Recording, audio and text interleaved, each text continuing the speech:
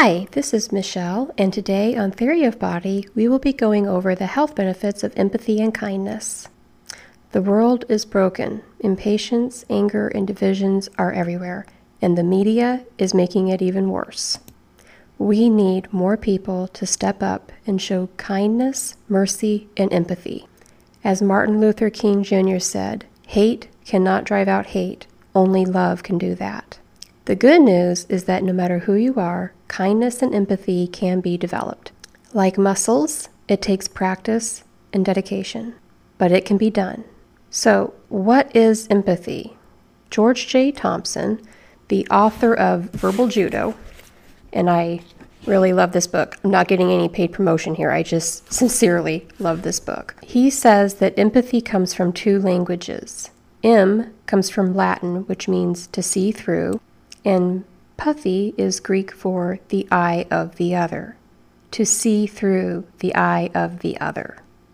Now, I have to ask, do you want better sleep, more confidence, energy, calm? Do you want more happiness? Do you want fewer migraines and less fatigue and depression? Would you like to decrease your aches and pains? Would you like to literally heal your wounds? Being kind to others actually does produce serotonin, which does heal your injuries. You also will produce oxytocin, aka the love hormone. It lowers blood pressure via the release of nitric oxide, which dilates your vessels. You produce endorphins, which are a natural painkiller that you also produce during exercise. You might also feel the helper's high after showing an act of kindness, since you will probably trigger your brain's pleasure and reward centers. And consistent kindness keeps your cortisol level lower than average, which means you slow your aging. And cortisol is your stress hormone. And not only do you have these benefits for yourself, but you also benefit others in ways that aren't always visible.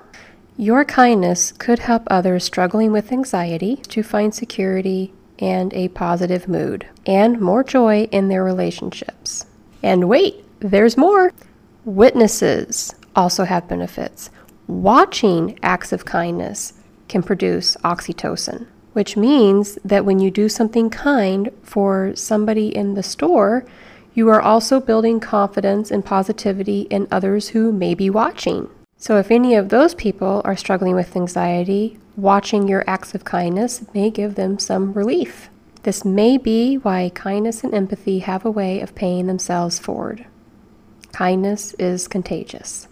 So that's all great, Michelle, but how do I do it? How do I show more kindness and empathy? Well, there are several ways you can develop kindness and empathy for yourself.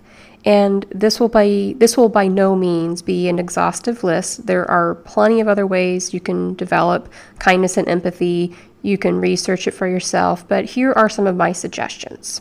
I also encourage you to read Verbal Judo by George J. Thompson and The War for Kindness by Jamil Zaki. Again, not a paid promotion, but this was an amazing book. It permanently changed the way I interacted with people and the way I saw the world around me. And if I could ever meet this author, I would just love to sit down with him and talk and listen to all of his wisdom because, wow, this book was incredible. So, moving on beyond the books, number 1, practice gratitude. Write down the things that you're thankful for in a notebook or an app. Mayo Clinic said that this practice, quote-unquote, improves biological markers that indicate heart health. Number 2, get your sweat on. Grueling workouts increase empathy toward human suffering. In the Neuroscience of Empathy in Psychology Today, Christopher Berglund states, quote-unquote, some people may think that pushing yourself through a workout is masochistic. It is.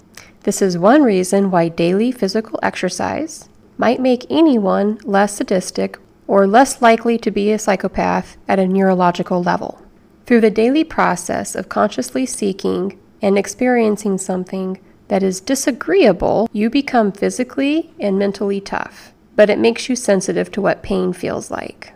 Be patient with people. When someone is rude or doesn't treat you as well as you'd like, Remind yourself that they may have a struggle you know nothing about. And remind yourself of times where you've hurt others and people have forgiven you.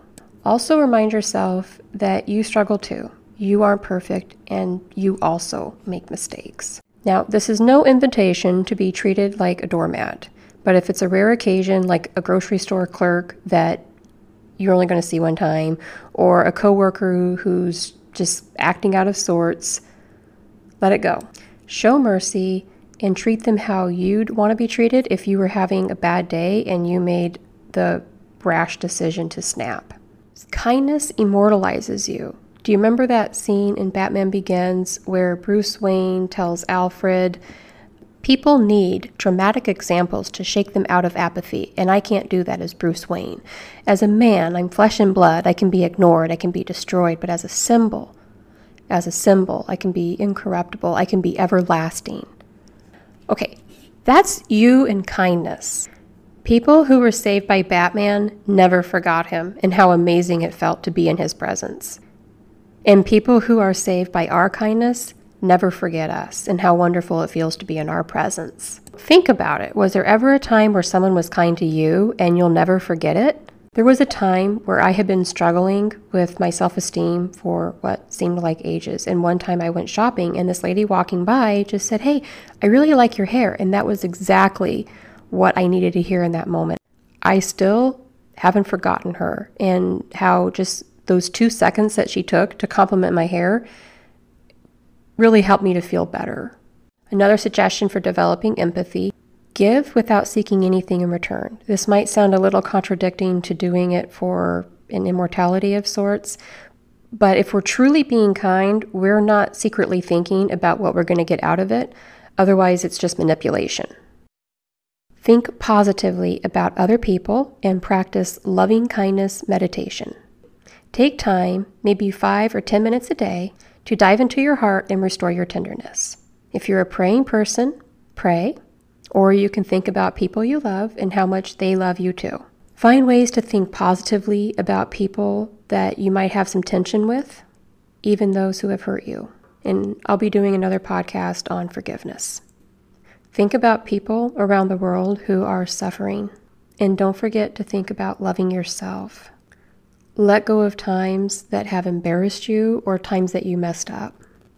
And that being said, there is such a thing as too much empathy.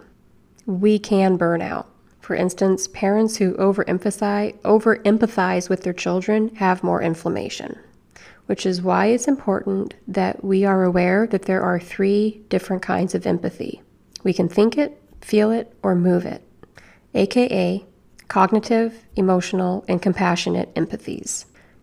Emotional empathy, where you feel what the other person is feeling, is the one that makes us most likely to burn out. Jamil Zaki did a great job in The War for Kindness, explaining how to detach ourselves just enough that we can still connect and show empathy without drowning in other people's sorrows.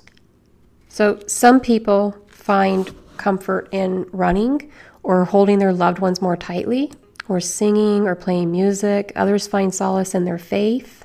And sometimes in the face of serious trauma, you might need to talk to a licensed counselor.